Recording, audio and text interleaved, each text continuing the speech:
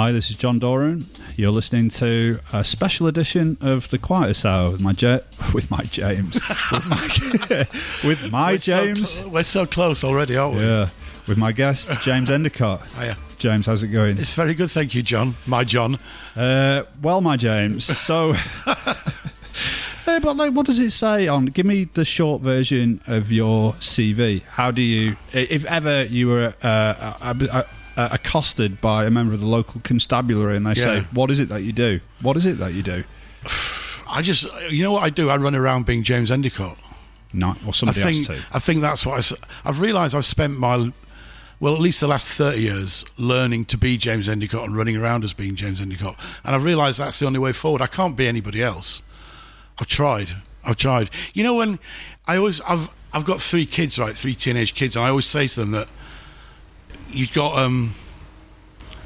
lots of heads in front of you, and for every, it's that way of teaching people how to react in different situations, how to be in different situations. So you can be with a guy on the street, or you can be with Lord and Lady Muck, or you can be with the guy from the chip shop, or whatever. But it's all about a series of hats. It's learning when to put the right hat on at the right time. And all those hats are just different aspects of your own personality, or just an extension of it. So I've just been working out that I'm trying to use less and less hats as I get older. So eventually, when I get to a certain age, I'll just be that one hat. Now, what that hat's going to be, I don't know. You'll find out who the real you is. Possibly. I don't know. I'm not sure I want to know, John. Are you like Charlene, though? Have you been to paradise but never to yourself? I've been to the other side. All right. But I never came back. A long time ago, John. It was a long time ago. Which hat are you most comfortable wearing? I guess the hat I'm most comfortable when I'm showing off. I think when I'm with a group of people and we're talking, like moments like this is when I'm more comfortable. Or if there's more people here, then I'm a lot better when I've got an audience. Because I'm good on my own. I like spending time. I love travelling on my own, John. I really love travelling on my own. I used to do a lot of travelling years ago when I was working with bands back in the 90s. I used to travel all around the world, and I used to make sure I did it on my own. And it was brilliant. I love doing that, but I really love being with a group of people in sort of a relaxed situation and maybe a couple of drinks or whatever, and just generally trying to outdo everybody else in the room, but not in a horrible way. I think I do. Do you know, that was my big thing that I really, really enjoyed about drinking was going out with a big group of people during the day to a quietish pub, sitting around a table and holding court. Yeah. And I've got to say, like, you know, I think people often make this mistake when I'm like, I've got no interest in going to the pub in the evening anymore, and they think it's because of a drink thing. It's not. It's because you can't really have the crack in a London pub in the evening. It's also too noisy as well, John. Exactly. It's too noisy. That is what I'm talking about. It's like, I can't, you know, there's no way you can tell people your stupid story about the Blue Tones if it's a split in volume. Well, most stories about the Blue Tones are pretty stupid. Well, so you're all right. You haven't heard my Blue Tone story. Anytime. But my thing is, you go to the pub in the evening and it's like you haven't got long until the pub shuts. You're a lot better to go at lunchtime and then leave early when everybody's coming in from work. Well, I think that's the best thing to do. Yeah, I used to think that way as well, but let's not dwell on that. Anyway, what time's the pub open? So, as always, on the Quietest Hour special, the guest chooses the music, and I think we should find straight into that because favourite of yours, I'm guessing, and also a favourite of mine. This is Japan and Life in Tokyo. Life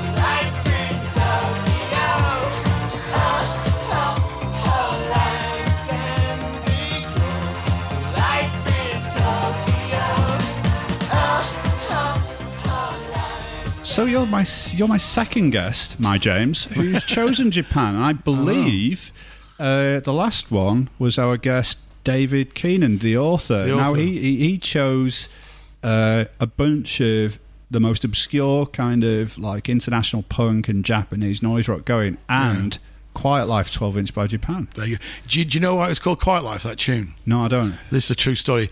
Japan were really big in Japan, as you know, in the late 70s.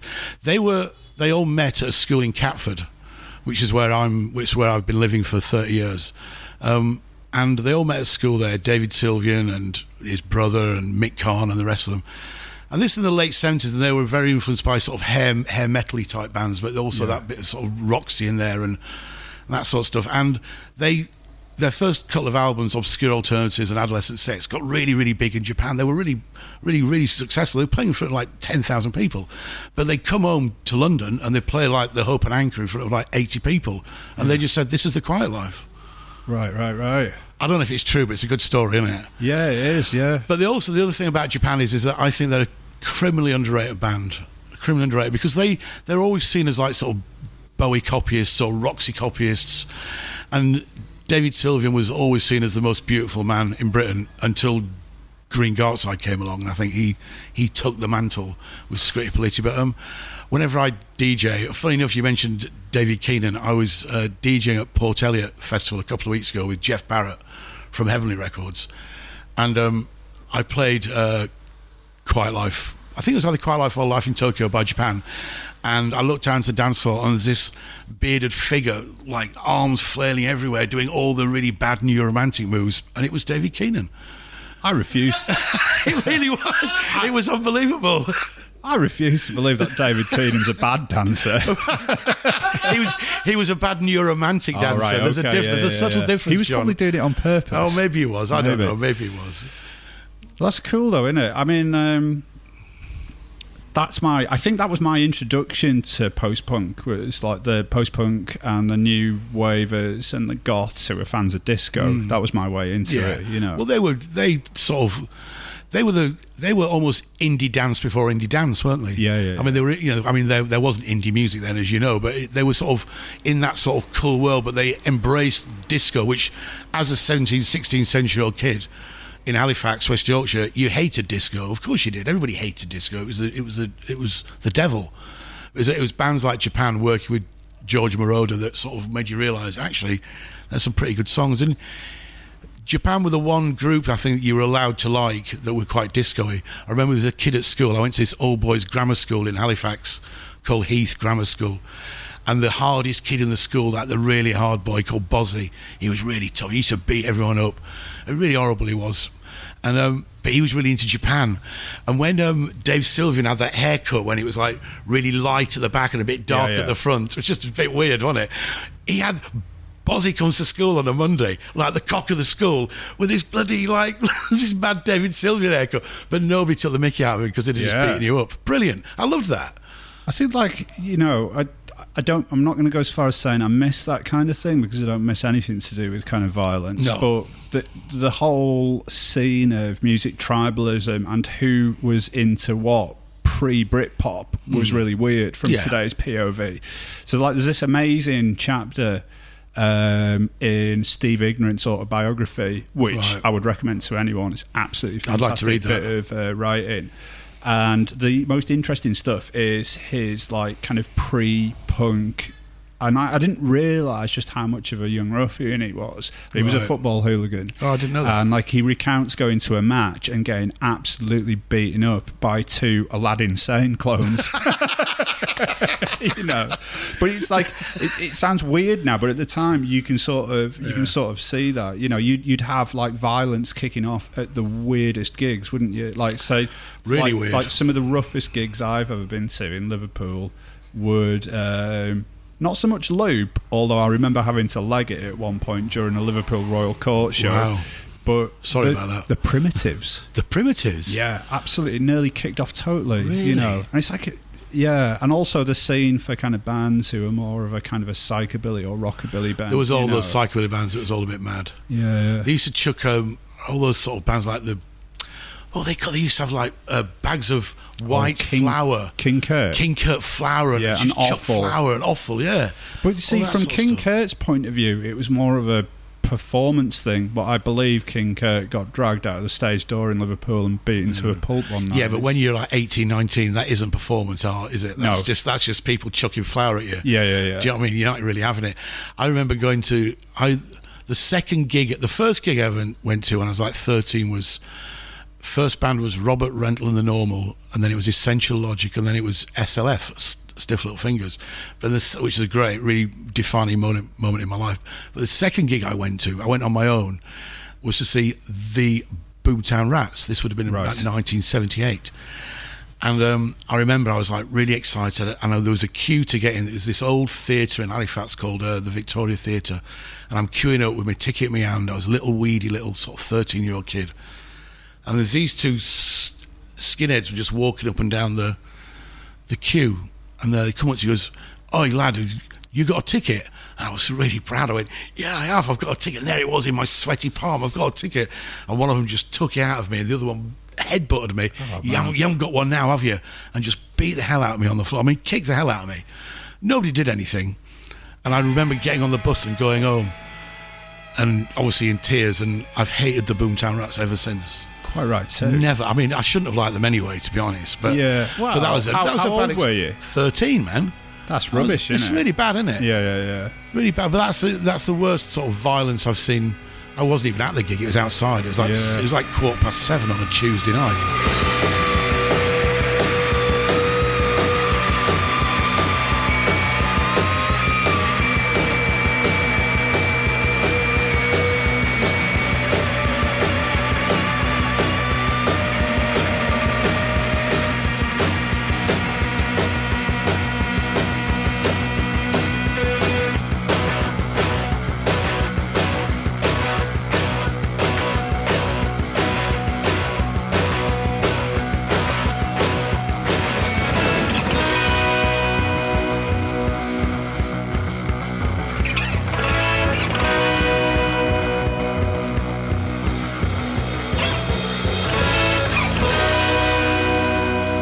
I think the most violence I've ever seen in an actual gig, and not performative ritualised violence like people in a mosh pit, but actual just like fights breaking out, was watching I believe it was one of the first ever UK shows of Sugar Cubes. Right, okay. And I think like Birthday had been a big hit on John Peel, so they got bumped up from this tiny venue to, I think it was like the International in Manchester. And there were some punks down the front, and one of them spat, and it hit Einar on the sleeve, and he stopped the song, and he started ripping his clothes off, doing this speech about Mancunians. I thought you were supposed to be civilised people. No way. Mancunians. You weren't civilised people. Ooh. There was like a little gap before it all just totally went kicked off. Yeah, we had to take two of our mates to the hospital that night with concussion. Yeah, and you just think, the Sugar Cubes, what was going on, you know? Well, not talking about violence, but on a similar theme, what's the scariest gig you've ever been to, where the actual band itself scares you? Have you got? I mean, I know. I mean, like, I can literally just going. This is beyond anything. Those 4 or 5 members or whatever are scaring me right now. All right, I'm going to tell you the actual one, but there's something else involved here. So, like, I went to see Sun, the drone metal band, once at Coco. And I think it was at my kind of height of seeing them as a psychedelic band, and I'd taken a lot of drugs before I went, and I'd really kind of taken too much, and I was already on the verge of having quite an intensely dark time anyway on the way there. And my mate Manish, who I used to live with at the time, I got into the venue, and he was like, he'd just been doing, like, because he's like used to be a music writer as well. Yeah. And he was like, "There's a Tiller," as in from Mayhem. He goes, "What? You know, come and say hello to him." And just in my head, I was like, "Oh no, it's the guy from Mayhem." And I was that scared, I went and locked myself in the toilets until the gig began. And then I got it into my head that, you know, when you go down the stairs in Coco, just to get to the bit, I was kind of going down into some underground stone chamber to watch him. All I could see in the audience all around me were Jawas. You know, those little cloaked people. I don't know what was going on, but maybe so that really wasn't the gig. It was more about what you'd ingested, really, than the gig itself, wasn't it? Absolutely. Than the actual band. I remember seeing the birthday party in about 1982, just before they split up. Leeds Polytechnic, I think. It was around the time of release, maybe just after Release Your Bats, around those 2 EPs they did, the Mutant EP, I think it was. I remember going to see them, and it was just before, it was just at the onset of what is now known as goth. I think at the time it wasn't really known as goth, but West Yorkshire was one of the sort of main areas where it helped Leeds, especially with the Sisters of Mercy and stuff like that. I went to go and see the birthday party, and Nick Cave was just like this thin skeleton with this mop of hair, and just like screaming into the microphone. It was the height of their just intense, sort of pummeling music. Roland S. Howard, the guitar player, just like, it was like Wilco Johnson on speed. Imagine that. Do you know what I mean? Just running around the stage, just like crazy man. Like his guitar was like a machine gun. Then you had this bass player, Tracy Pugh, who died a few years later. Tall guy with this big cowboy hat, just stood like a cowboy, just played amazing. And then you had Mick Harvey on the drums, and at the front were these sort of what were goths, these sort of young kids in like black hair and makeup and white stuff on their faces. And I was 17, whatever I was, 16-year-old kid. And just like, I'd never seen anything like it. And it was scared. I was actually I knew the songs, I was too scared. I remember standing at the side. I was with my brother, who was even younger than me. He was like 15. It was an incredible experience to see something that powerful on stage. But yeah, that actually scared me. And I remember telling Nick Cave, I met Nick Cave many times later, over the years, and I told him that story, and he just smiled, which I thought was quite nice. I think if I'm going to be truthful, it would have been like, I used to go to a nightclub in Liverpool called Planet X, and they used to put on a lot of kind of grindcore gigs, which I guess was like my punk rock. Your punk, yeah. Not really my punk rock, but the punk rock that was going on when I was 16 and 17. Yeah. And I guess for me, seeing bands like Extreme Noise Terror and Lawn Motor Death, because all I'd heard before then was Metallica. That would be the heaviest thing I'd ever heard in my life, and the jump up from Ride the Lightning to Extreme Noise Terror, it's a bit of a quantum. Well, it was that label earache records. There was all that earache stuff. I remember seeing a lot of those bands at the time. I wasn't really into it all. I was maybe a little bit older, and I was into sort of more sort of Sonic Youthy type stuff at the time, maybe, that. But yes, I'm glad there isn't violence at gigs anymore. No, I am. But I do miss. I'm not sure. I haven't seen a band for ages that I've been like, oh my god, what the hell's going on there? Like a bit scared, not in a horrible way, but like feel a bit uncomfortable. Maybe it's an age thing. I don't know. Well, I tell you, we can go back to this after like probably the king of artists who created that kind of tribal feeling, and that's David Bowie. And the track you've chosen for us today is Kingdom Come.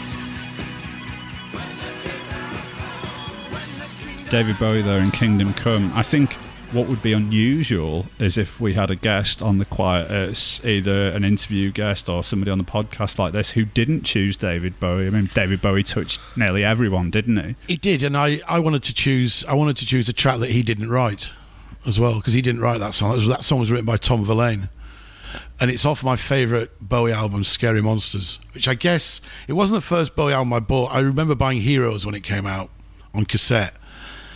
and I bought Lodger when it came out.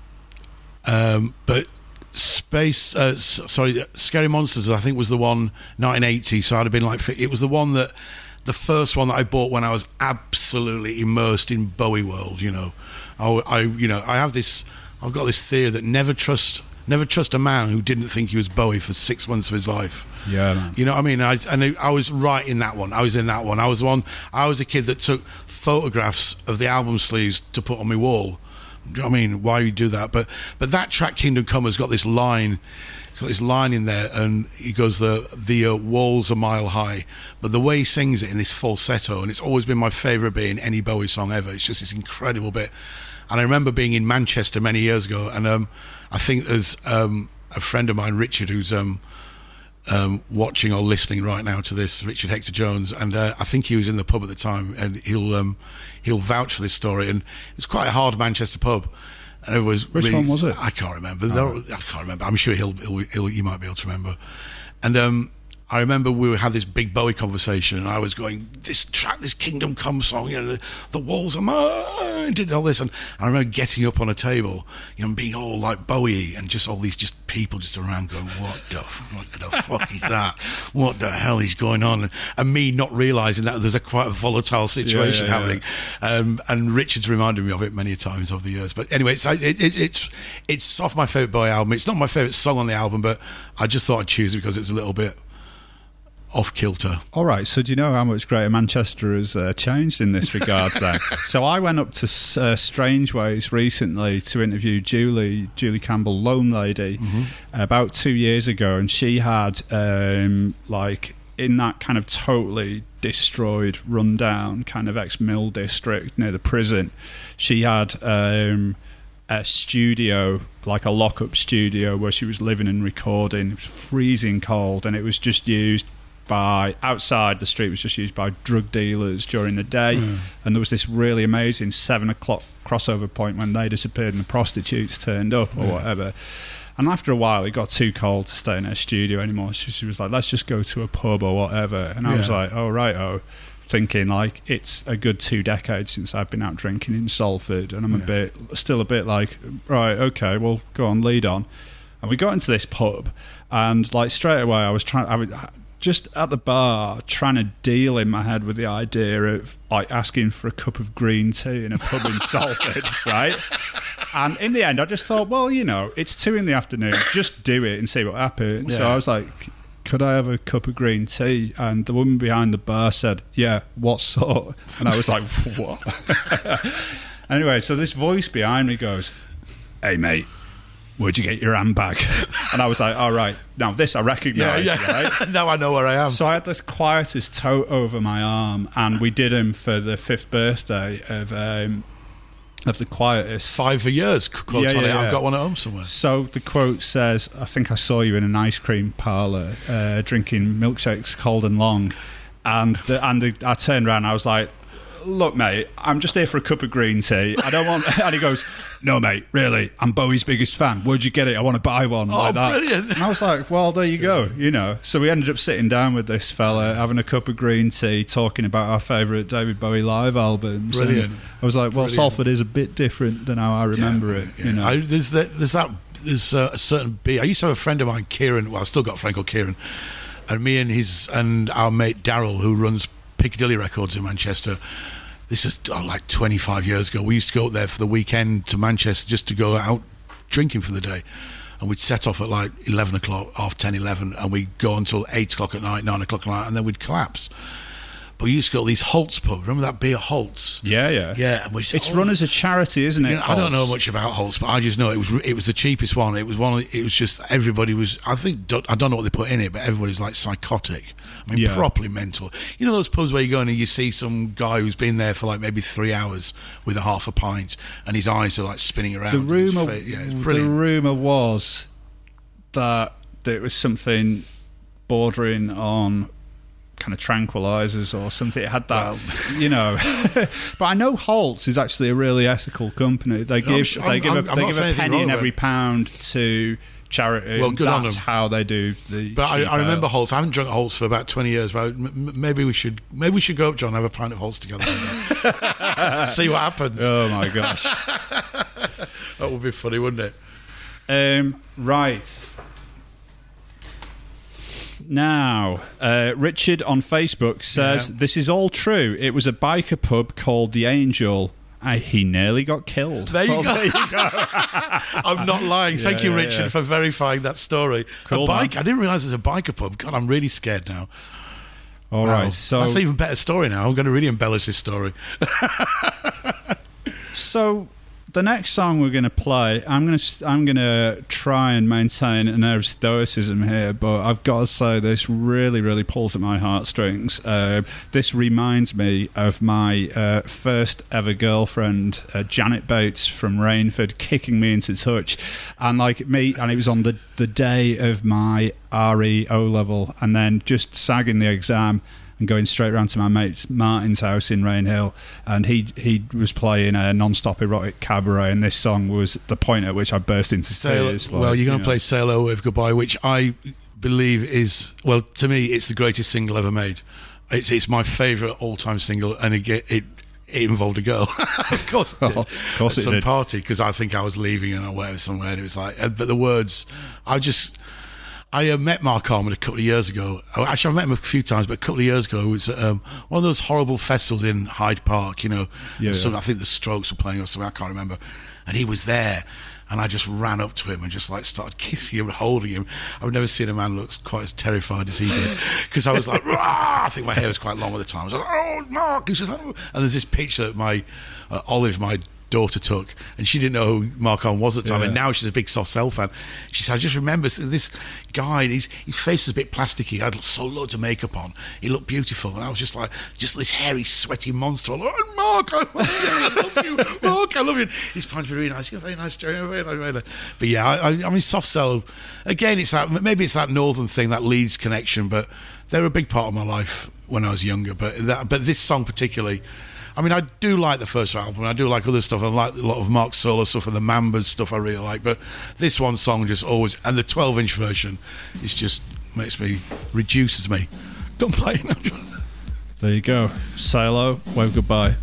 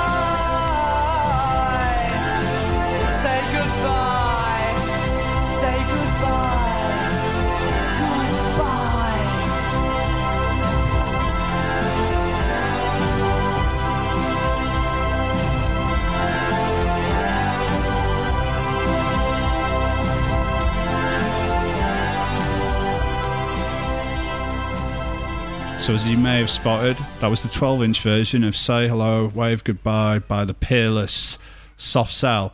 Now, the first thing I thought, because I hadn't listened to that 12-inch version for a very long time, Soft Cell did amazing 12-inch remixes, like some of the best. And speaking as a hobbyist DJ who still plays out quite a lot, I would never leave the house without the 12-inch of memorabilia, which slays dance floors to this day, I think. I think the one that always does as well is when you play Soft Cell's version of Tainted Love and the 12-inch goes to Where Did Our Love Go? I mean, that always gets me because it gets so slow. And it gets almost... It's almost like everyone's on ketamine in the middle of the dance floor, and then all of a sudden it gets Where Did Our Love Go? But the 12-inch, you say remix, the great thing about a lot of those 12-inches back then is they weren't even remixes. It was basically the song with a bit at the end or a bit at the beginning. And I think that bit, that Soft Cell tune, the Say Hello, Wave Goodbye, it's basically an instrumental of the song and then the song. But it's the extended version rather than the extended, remix. But even so, I know what you're saying. But yeah, amazing. There's a great one which I don't like, but you know what? I'm now, due to my noggin injury, going to forget exactly which one it is. I think it might be Torch, but there's one with Mark and a female voice doing an extended spoken word narrative right in the middle. Oh, I don't know. It's like they're doing a meta commentary on the lyrics of the songs. Absolutely amazing. Wow, that's amazing. Maybe somebody who's watching this on Facebook Live can tell us, so we can tell you what it is. So I think we should play another tune. Okay.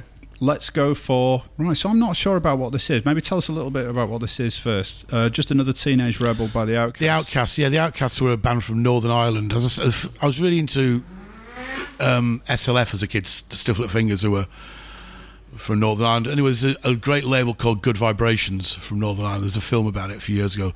And it's just one of those... I think there's always a great sort of punk...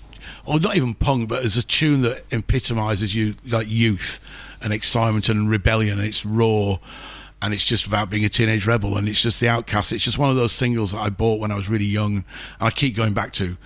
And when you asked me to choose 9 songs, that song just came into my head, and I just thought, you know what, Just Another Teenage Rebel. And maybe a lot of people haven't heard it before, so I think it deserves a quieter audience.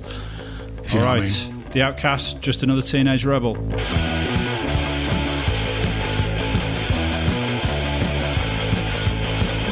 I was born in 1959. I see no point in being alive. I see no point in being clean. I see no point in anything. Oh, mommy always seemed to be there to wash and scrub a little Jackie's hair, to pick a dandruff for her own scalp and give him pills when he's ill. Oh, mommy doesn't seem to realize little Jackie is now a problem child. She asked the doctor, what's wrong with him? The doctor says, oh, another teenage rebel, another spotty problem kid, another teenage rebel, oh, take a teenage rebel away. Oh, another teenage rebel, another spotty problem kid, another teenage rebel, oh, take a teenage rebel away. A rebel, a teenage rebel, a rebel, a teenage rebel.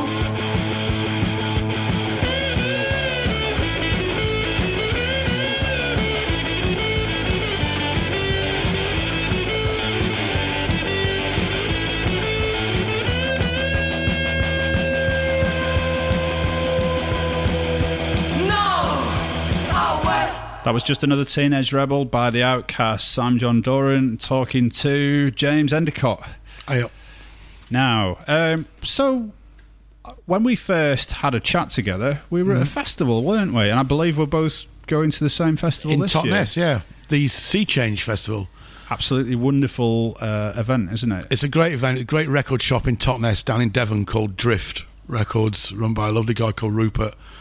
And I think he just decided to have a little festival in the town. It's not like your average festival where it's a camping thing, you're all enclosed in like a space. It's, as you know, it's, you know, for the listeners, and it's like there's a gig in the local church and the local community centre and little bits in here, and you've got a thing down there, as you and Luke for the Quietists have their own stage, and what I like about it is it's very eclectic sort of choice of music that goes on down there. It's got that sort of Devon, that Devonian sort of a bit hippy drippy sort of acousticy vibe about it. There's also other things as well. They have big bands there. Last year British Sea Power played, and this year I think Temples are playing. This year there's a great singer-songwriter from the States playing called Riley Walker, who I really like. And there's also a great guy from Yorkshire, great singer-songwriter called Michael Chapman, who's playing down there. It's just a great event. It's just really nice being in a town, and you go to the pub, or if you want something to eat, you can go to Tesco's. Do you know what I mean? You don't have to pay £8 for some mung beans and rice. Do you know what I mean? You can actually, and it's just good vibe and just people hanging around, and you get the local town folk there, and it's a nice place, Totnes. It's got that sort of, it's like people lazily call it the Hebden Bridge of the South. Yeah, and which is, I think it's pathetic, but whatever. I can see what they mean. How many festivals do you do a year? Quite a few, actually, John. Maybe 6 or 7. All right. Yeah, 6 in the UK. Yeah, I mean, I don't really do European festivals. I used to years ago when I used to work with bands a lot more and travel with them. But I don't always do Glastonbury. I usually do Green Man. This year I'm not. I did Secret Garden Party this year. I was on some panel, that one, and this one, and then I can't remember, End of the Road maybe. Yeah, it's always usually about 6 or 7. I just love it. It's just like going on holiday with your mates. That's how I view it. It's like going on holiday with your friends, and there's some bands there. I don't really go and see many bands at a lot of these festivals. I just hang out with mates, and I like going to see things that I wouldn't normally see as well.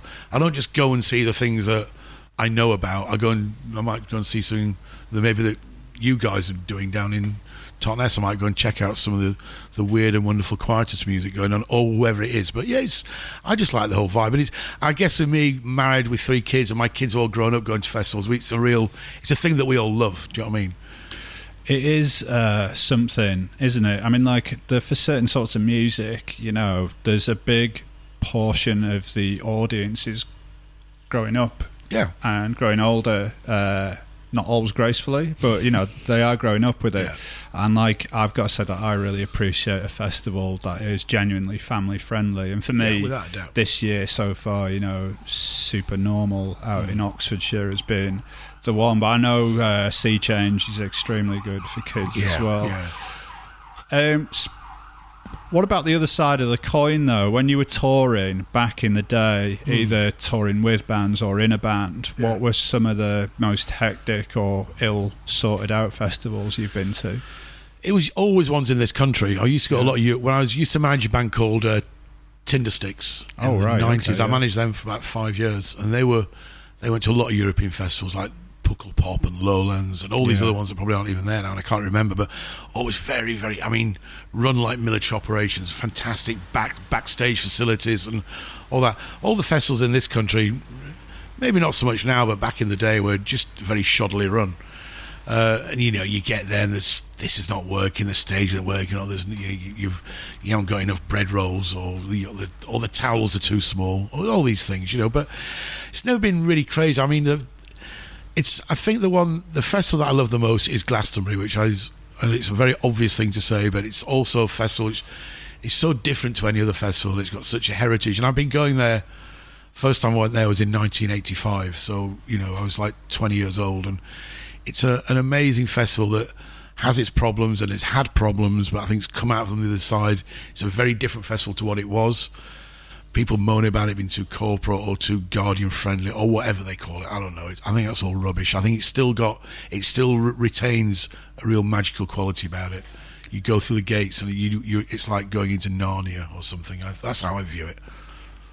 I mean, I've never been to Glastonbury, and for me, big. It's really big. Yeah, it's really big, John. For me, it's like I've missed my window of opportunity to go now. Really, I totally disagree. I don't think you have. I think for me, I don't really like being in huge crowds of people. I wouldn't go to Glastonbury then. Now, my thing though is looking at it from an outside perspective. I wonder how corporate can a festival actually be when it's got its own little district of gay nightclubs? Yeah, I mean? I know exactly. I know. It doesn't sound like Coachella to me. It's not. I mean,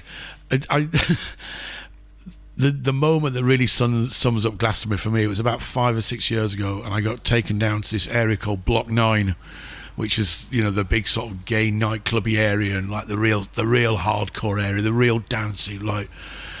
It's what I know. A lot of people go clubbing still, and they call it they call it the best club in the world down there, and they say it's better than any club anywhere in any city in any town. I remember being there one time, and it was about 4:35 a.m.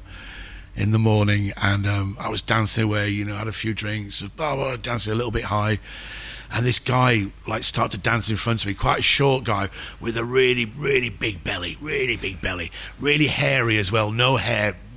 Handlebar moustache and the tiniest black leather studded shorts on. It's just like mincing in front of me like this, and it's just like dancing. I was dancing with him, and all of a sudden he just pulled out. I don't know. It must have been hanging out about this big long black dildo, and just started slapping me around the face with it. Just slapping me, just like that. No, there was nothing malicious, nothing weird. Just slapping around the face, and I just dropped to my knees and put my hands up. I went, Glastonbury, I love you. And to me, that was what it's all about, you know. And I think, you know, it's the freedom, and it's the nobody gives a monkeys, but yet it's also a really safe environment, I believe. I think with that image, with that image fresh in my mind, we should go straight to the very appropriate Our Lady of Solitude by Leonard Cohen. All summer long, she touched me. She gathered in my soul. From many a thorn, from many a thicket, her fingers like a weaver's, quick and cool. And the light came from her body, and the night went through her grace. All summer long she touched me, and I knew her,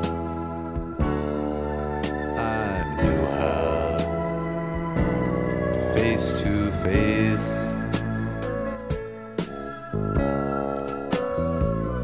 All summer long she touched me. I knew her,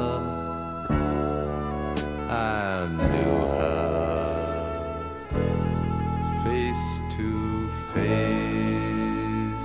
Leonard Cohen there. I was about to say Leonard Cohen there and hating the music business more and more. But what I actually did was switch over my sheet of notes. Hating the music business more and more, I believe, must be a point of conversation which we need to address. Oh, yeah, you did ask me some pointers to talk about, and I just said hating the music business more and more. Well, yeah, because it's full of sharks and idiots, isn't it? It's the received wisdom is that... I'm going to say that again. So the received wisdom is that as the pool shrinks and shrinks, maybe more of the kind of money-motivated people have gone elsewhere. But I don't know. You know what? When I say I hate the music business more and more, it's when you write in it and you've got a record label and you're trying to sell your artist, or, you know, sell the records or the music or get people to stream it.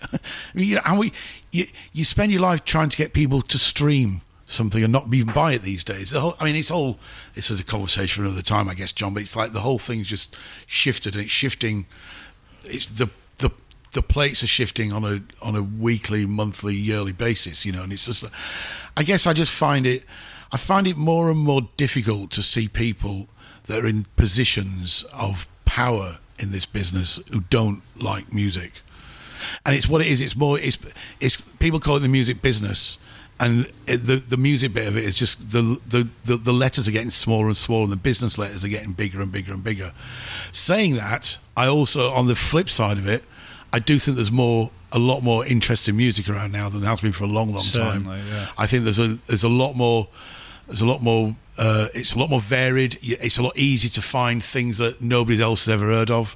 I think obviously the internet helps that massively, but I just think, and you mentioned it earlier on about the tribal thing, I think the tribal thing does exist still, but there's so many of them that it just all merged into one. And I think there's so much exciting music out there, and so much just getting reissued as well. There's a lot of great reissues around, which makes it hard for somebody like me who's trying to promote new artists. When you've got a new album by, say, Nadine Shah coming out, which is a great record, but yet there's these great compilations of, like, unknown, like, singer-songwriters from the 70s, or this great glam thing that's never been heard of for 40 years, or all this stuff, then it's hard to know where your money's going to go. You know what I mean? It's like, all right. Well, I'm gonna butt in here as a tastemaker and say You know, ignore that erroneous label that says on the vinyl, Collector's Holy Grail. It isn't. No one had ever heard of it a year ago. You need to spend your money on the copy of Nadine Shah's album. Yes, it's amazing. It is a great record. It is a really great record. So, well, you're putting out Nadine's album. Tell us a bit about your label. How long has it been around? Did you have any kind of like guiding philosophy when you set it up? What's it for? What it's for, really, very simply, is that I was working at Rough Trade Records for many years, for about 15 years, with Jeff Travis and Jeanette Lee, and we'd had the Strokes and Libertines, and we were riding the crest of a wave, really. And it was that time in the early 2000s when indie rock, for want of a better phrase, was really, you had the White Stripes out there, the Libertines, the Strokes were 2 ones as well. The new rock revolution. Whatever, yeah. I'm off now, see you later. And it was a really, really great time. And then I literally just got a phone call out of the blue from the guy who was head of Columbia Records at the time, head of Sony rather at the time, and said, do you want your own label? And I was 40 years old, I was like, well, I'm not going to play for England. I'm not that's a football reference, by the way, John. Oh, right, yeah. And I'm not a superhero. What else does a boy dream of doing? Having his own record label. And I just thought, well, what else am I going to, yes. I felt, I loved my time at Rough Trade, and I will, and I learned a lot from Jeff and Jeanette, and they're two amazing people, still very close to me. But to the idea of just going out on your own was quite empowering. Plus, I was given a shitload of money from Sony as well, which was great. So I just had the time. You know what it was? What was the philosophy behind it? Was just like, it's that thing. Is just, I have the little tagline that I made up at the time was "Unlock your mind," because I just wanted it to be anything was possible. Anything. I didn't want it to be genre specific, like some of the great labels, like Motown, for example. Motown was you knew what you were getting with a Motown record. You knew what you're getting almost with a early Creation record, or lots of labels. We can think. We mentioned Earache Records later on. Yeah. You knew with this. I wanted in my crazy vision was to have a label where you see the logo of the label and you would have no idea what it was going to sound like, but you knew it'd be interesting. And that was it, really. It's really quite simple. I just wanted to basically my record collection, or what was in my head, to be able to put it out. And I tried really hard. And I put out a lot of records. I think I put too many records out initially, and my deal with Sony sort of all fell apart. What happened, I got to this point where there's a thing called Disaster Clause, which is so major label, isn't it? Disaster Clause. It's like some weird movie from the 70s. Disaster Clause. Basically, I'd spent too much money and not sold enough records. Even though I'd had albums at number one and stuff, I'd do quite well. And then I sold, the label went to bed for a few years, and I sort of thought about it all, and I restarted again about 3 years ago, and doing a lot smaller level. The budgets are a lot less, but I guess I'm enjoying it a lot more, because you don't have the mad pressures of getting in the charts that you had when I was funded by a major, which is great. People moan about major labels, but there's some great people there. There's some idiots, but there's idiots who work at independent record labels as well. And it's just an idea. It's just, and also, I guess, maybe it's a vanity thing where people ask you, so James, what do you do? I run a record label. It's like, whoa, wow. I guess that's it, really. It's quite simple. Yeah. I mean, it's all about me, John. Yeah. Really. That's pretty Come much. on, let's be honest. Yeah. I mean, you ask anybody, it's all about the people that run it. I mean, who cares about the music? No, when I set up my record label, exactly. It was purely for the most noble of reasons. Yes, of course it was my record label. When I chose what I wanted to go on my label. What other than Nadine, what else have you got coming up? I've got the great band from Norwich, actually, called Sink Your Teeth. These two girls from Norwich, Sink Your Teeth, and they're very sort of ESG in that sort of world. These two girls, a bit post-punky. We had a single out a couple of months ago called Can You See Me. There's a new single just going to radio now, so you can hear it, I think, on various sort of 6 music shows, and hopefully it'll spread. A single called Glass, that's a really great thing. Raf Rundle, who was one of the Two Bears, he's got an album coming out called Stop Lying, which heads the t-shirt, so a bit of self-promotion. Who's that aimed at, Stop Lying? Is it everyone? I think it's aimed at everybody. An omnidirectional command. It's just like, can we just, I think he was saying, I was talking to Raf the other day, he said, whenever you're watching the telly, the news, or you listen to the news on the radio, just go, stop lying. and people all the time, people just, stop lying. You're just exaggerating or lying. Just stop it. Do you know what, though? There are certain situations, like, say, in the barbers, for example, where you want a bit of lying. I wouldn't know. I never been to a barber. Let me tell you, okay? So last time before, it wouldn't be quite a sour show if I didn't mention my barber, Barry the Barber. Hi, Barry, how's it going? And he's a great guy. And when I first decided about half a year ago that peak beard madness had passed, and it was time after a 4-year absence for me to start growing a beard again because all the whoppers had a shave. Yeah. And I walked in with my new short beard, and Barry's first response was, "Oh, you've grown a beard. Good. It covers most of your face." That's the sort of barber you want, isn't it? Shout out to Barry. Nice one, Barry. Good lad. All right, so excellent. So when's Nadine's album coming out? What's it called? August the 25th, which is in about a week and a half's time from now, and it's called Holiday Destination. And there's going to be both a feature with Nadine coming up, and she's also doing one of these Quiet Hour specials. She is. So, Excellent. Yeah, so you'll be hearing a lot more from Nadine on the Quiet soon. She's got a great taste in music as well, Nadine. So you'll hear some good tunes, hopefully. Nice one. Okay, so coming up next, we have Don Cherry and Brown Rice.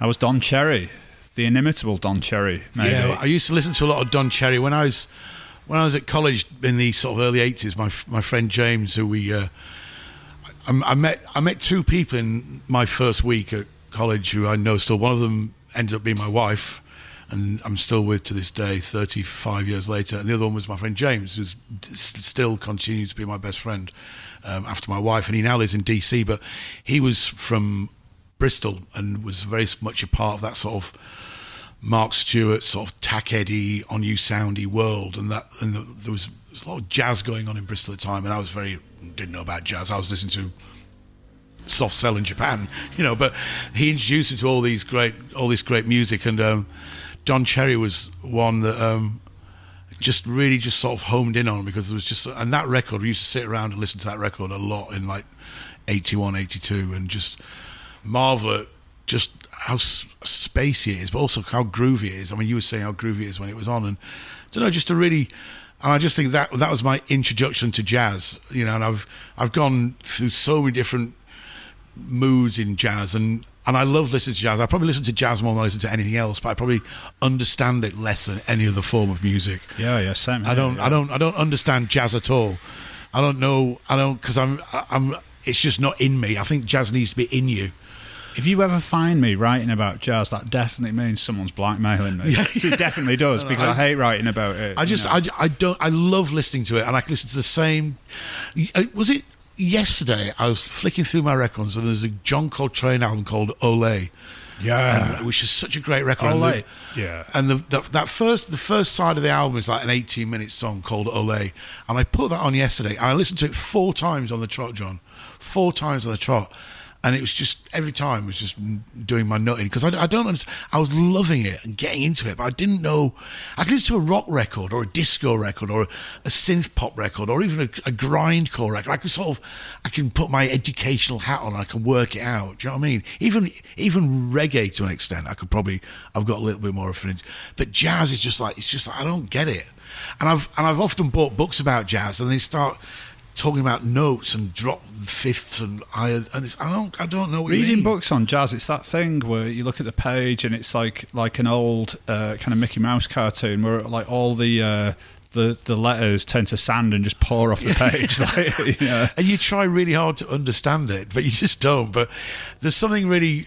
I often say to my wife, and I'll say to you as well, John, what I would like one day is somebody to say to me, you're not buying any more jazz records ever. That is it. From this moment onwards, you can't. And I go, you know what? Thank God. Because now I can try and learn about that. I can try and understand the ones I've flipping got. Because I just got to keep buying more. And it's just like, just stop buying them and just listen to the ones you've got and try and understand them. And I think, in fact, I'd like that with my whole record collection.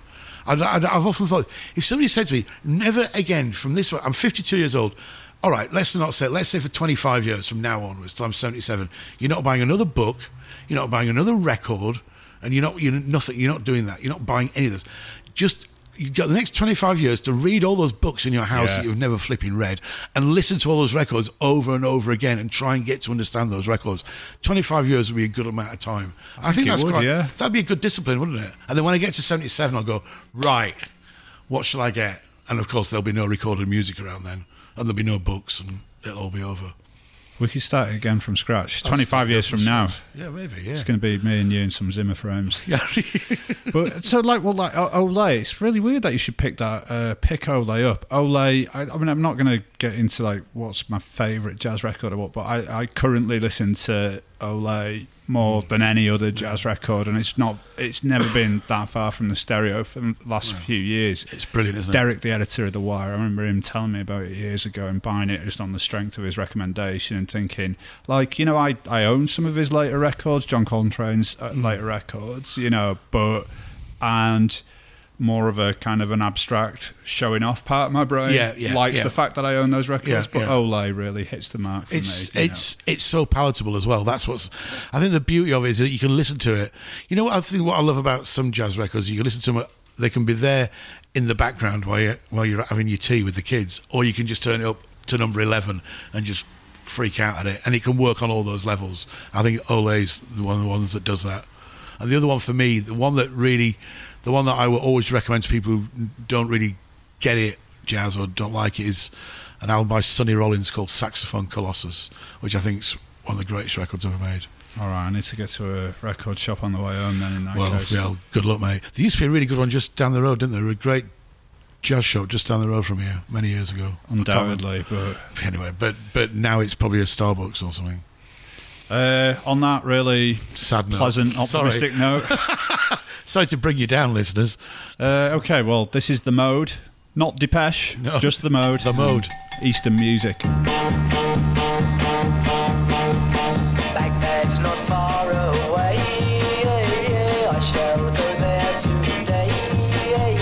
And when I'm there, I will not cut my hair. Eastern music is here to stay. Just sing along with me. I am as happy as can be. Just la la la, no need to go too far. Eastern music is here to stay. La la la la la la la la la la la. They say you float in the air when we play music from there. Colors all around as your feet leave the ground. Eastern music is here to stay. Oh.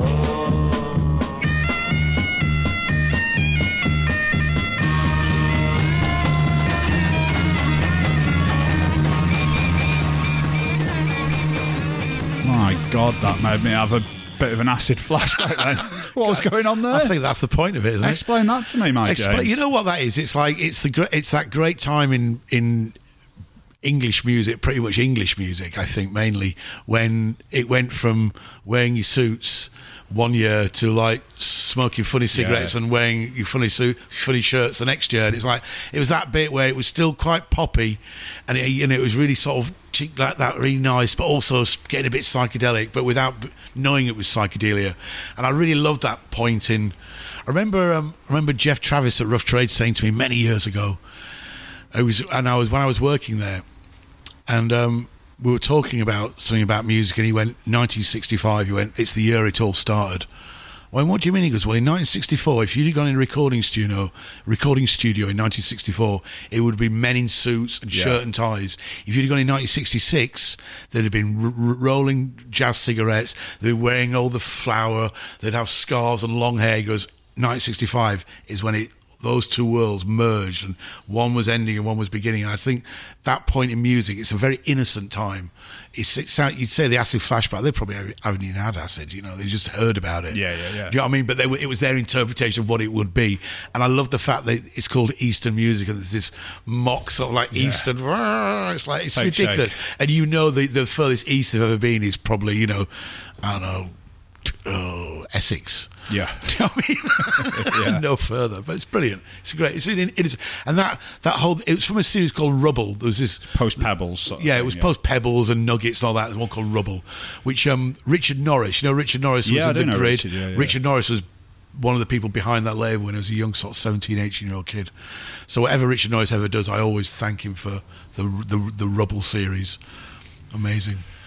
So, well, this brings me on to a really interesting point, which is like, not what's the most psychedelic record you own? And I don't mean psychedelic as in a genre of music. I know what you mean. I know. Yeah, what is the most psychedelic record?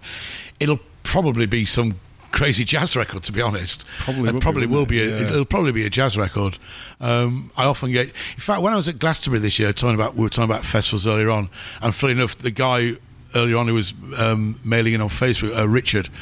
Me and him went to go and see Thurston Moore played at Glastonbury this year with his new band, doing his new record, the Rock and Roll Consciousness record, which I think is a great record, by the way. I mean, I really think it's an incredible record. And we went to go and see him, and that to me was by far the most psychedelic thing I saw all weekend. And it was a very straight rock. It was 2 guitars, bass, drums, but it was just the layers and these songs were going on for like 10, 15 minutes. It was getting into almost sort of prog territory. It was almost getting into a bit sort of Grateful Dead, bit of a loving territory, but it was holding it back. And this kid, James, was playing guitar. Was just James Sedgwick's, right? Yeah, I mean, he's amazing. Unbelievable, John. I mean, he just took it to another level. Do you know what I mean? And the way his guitar, that great sound that Thurston has that we've heard a million times for the last 30 odd years, and I'm a big fan of Thurston, and Sonic Youth changed my life, and I love them. And I love that sound he makes. But having James playing on top of that, just taking it off, and you got that great, what's the name on bass? Debbie Gooch. Debbie on bass. I mean, it was just, that to me was the most psychedelic thing I've seen in quite a long time, actually. But yeah, I think you're right. I think the word psychedelic just gets lost in flower power, and it's more than that, isn't it? It's a state of mind, John. Yeah. I think you and I both know that. Yeah. For better and for worse.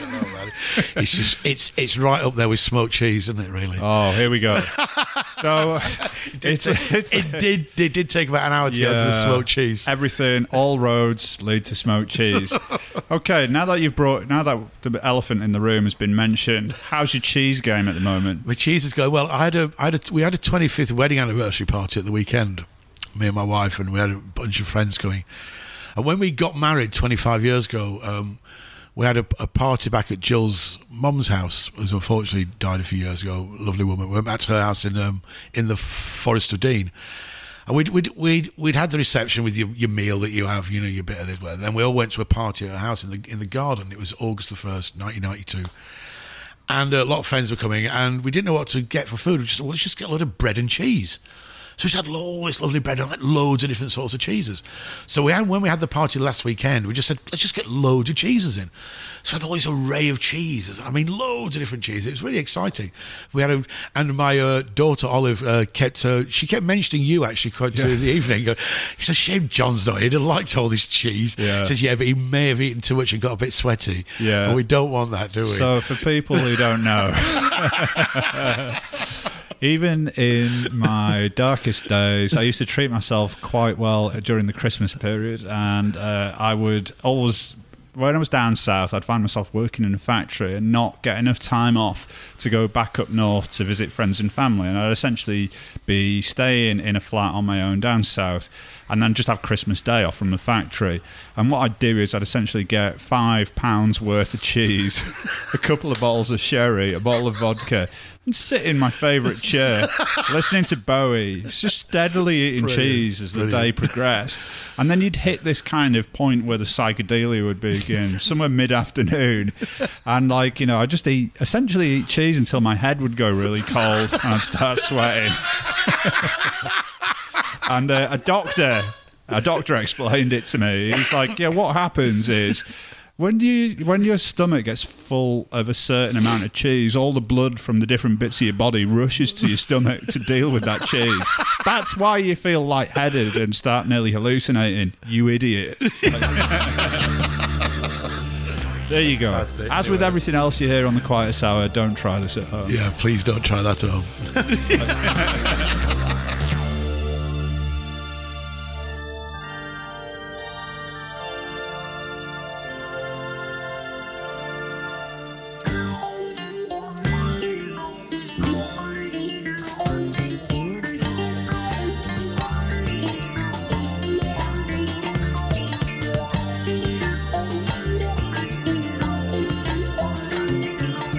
Şu karşıdan gelenleri bilemedim gidenleri. Şu karşıdan gelenleri bilemedim gidenleri. İçindeki bir güzeli sanki görmüşüm ezeli. Kara kaşlı o dilberi sanki sevmiştim hayali. Gözündeki yaşlarına, kara kara kaşlarına yangın oldum, vurgun oldum şu güzelin saçlarına. Gözündeki yaşlarına, kara kara kaşlarına yangın oldum, vurgun oldum şu güzelin saçlarına. So listen, you do this sort of caper yourself, don't you? Well, podcast. Yeah, you do Soho Radio, don't you? I do a show on Soho Radio once a fortnight. Tell us about that. Where and when can we hear that? You can hear that every other Friday. I did one last Friday, so every 2 weeks from 4 till 6 in the afternoon on a Friday. But all the shows go on Mixcloud as well. So if you just want to listen to some of the shows, and they're pretty much I play all sorts of. In fact, the other day I had on. There's a great label called Earth Records. Yeah, is that a sub-label of Fire? Yes, it is. Right, it's like a folk. They do so they're responsible for all the Bert Jansch reissues, all that stuff, and they just re-released a great Anne Briggs album, which came out in the early 70s. Anyway, a lovely girl called Kyle runs that label, and she came on the show on Friday and just played a load of amazing folk records. I mean, stuff I've not heard before. So that was really good. So what's great about it, you can just play what you want on Soho Radio, and I have some great guests. You must come on sometime, John. Definitely. It's really good fun.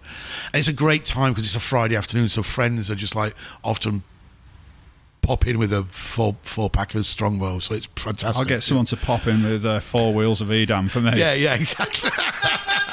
Plenty of cheese in Soho, you'll be fine. Yeah.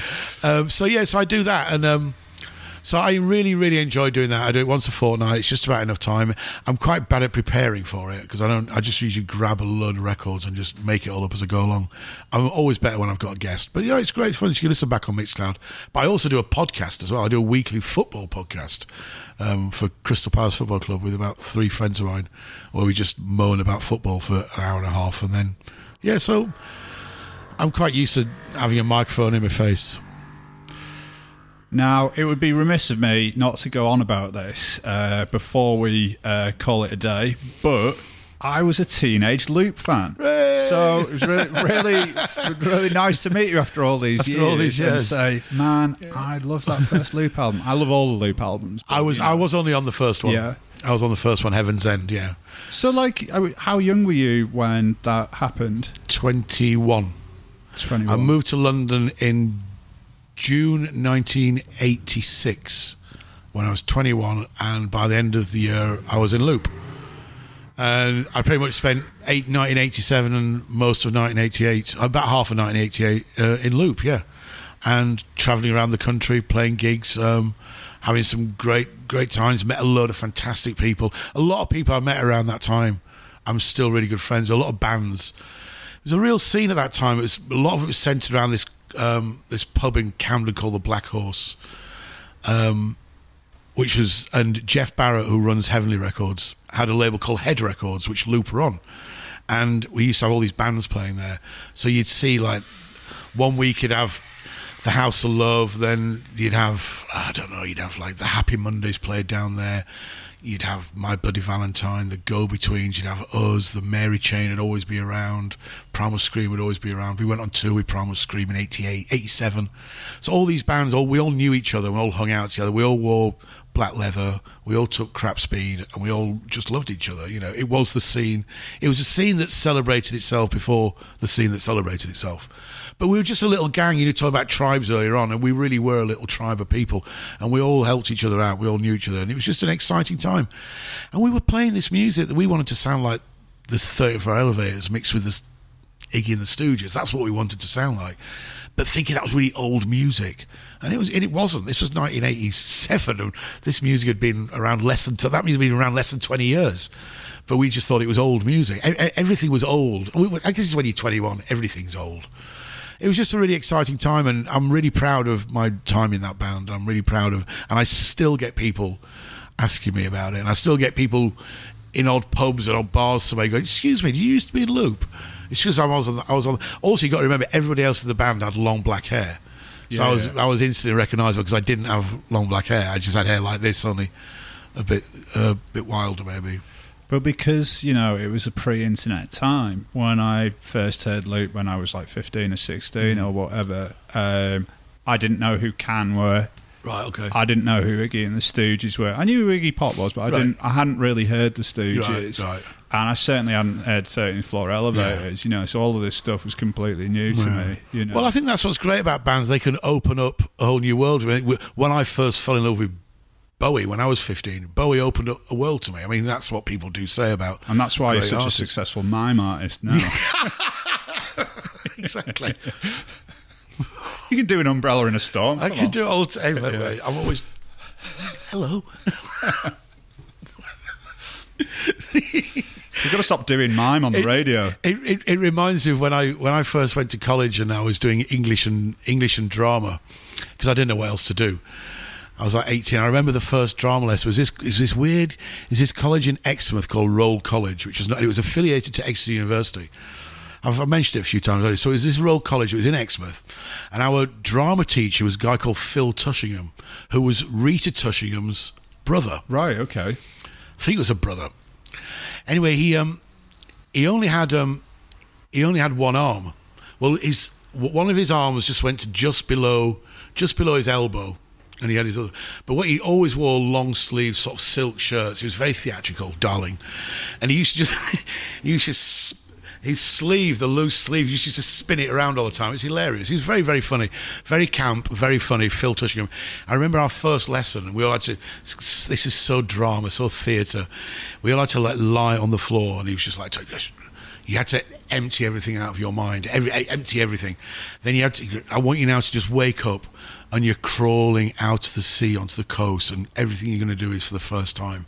And I just always remember that, just thinking how fucking ridiculous it was, but also brilliant at the same time. Yeah. So I guess most mornings I try and recreate that, John. I wonder where you were taking me. I know. I know. I don't know where I was taking it. I had to end it somehow. I was just looking into your eyes, and that's all I could think of. Yeah. Phil crawling along the beach with his one good hand. Anyway. Oh.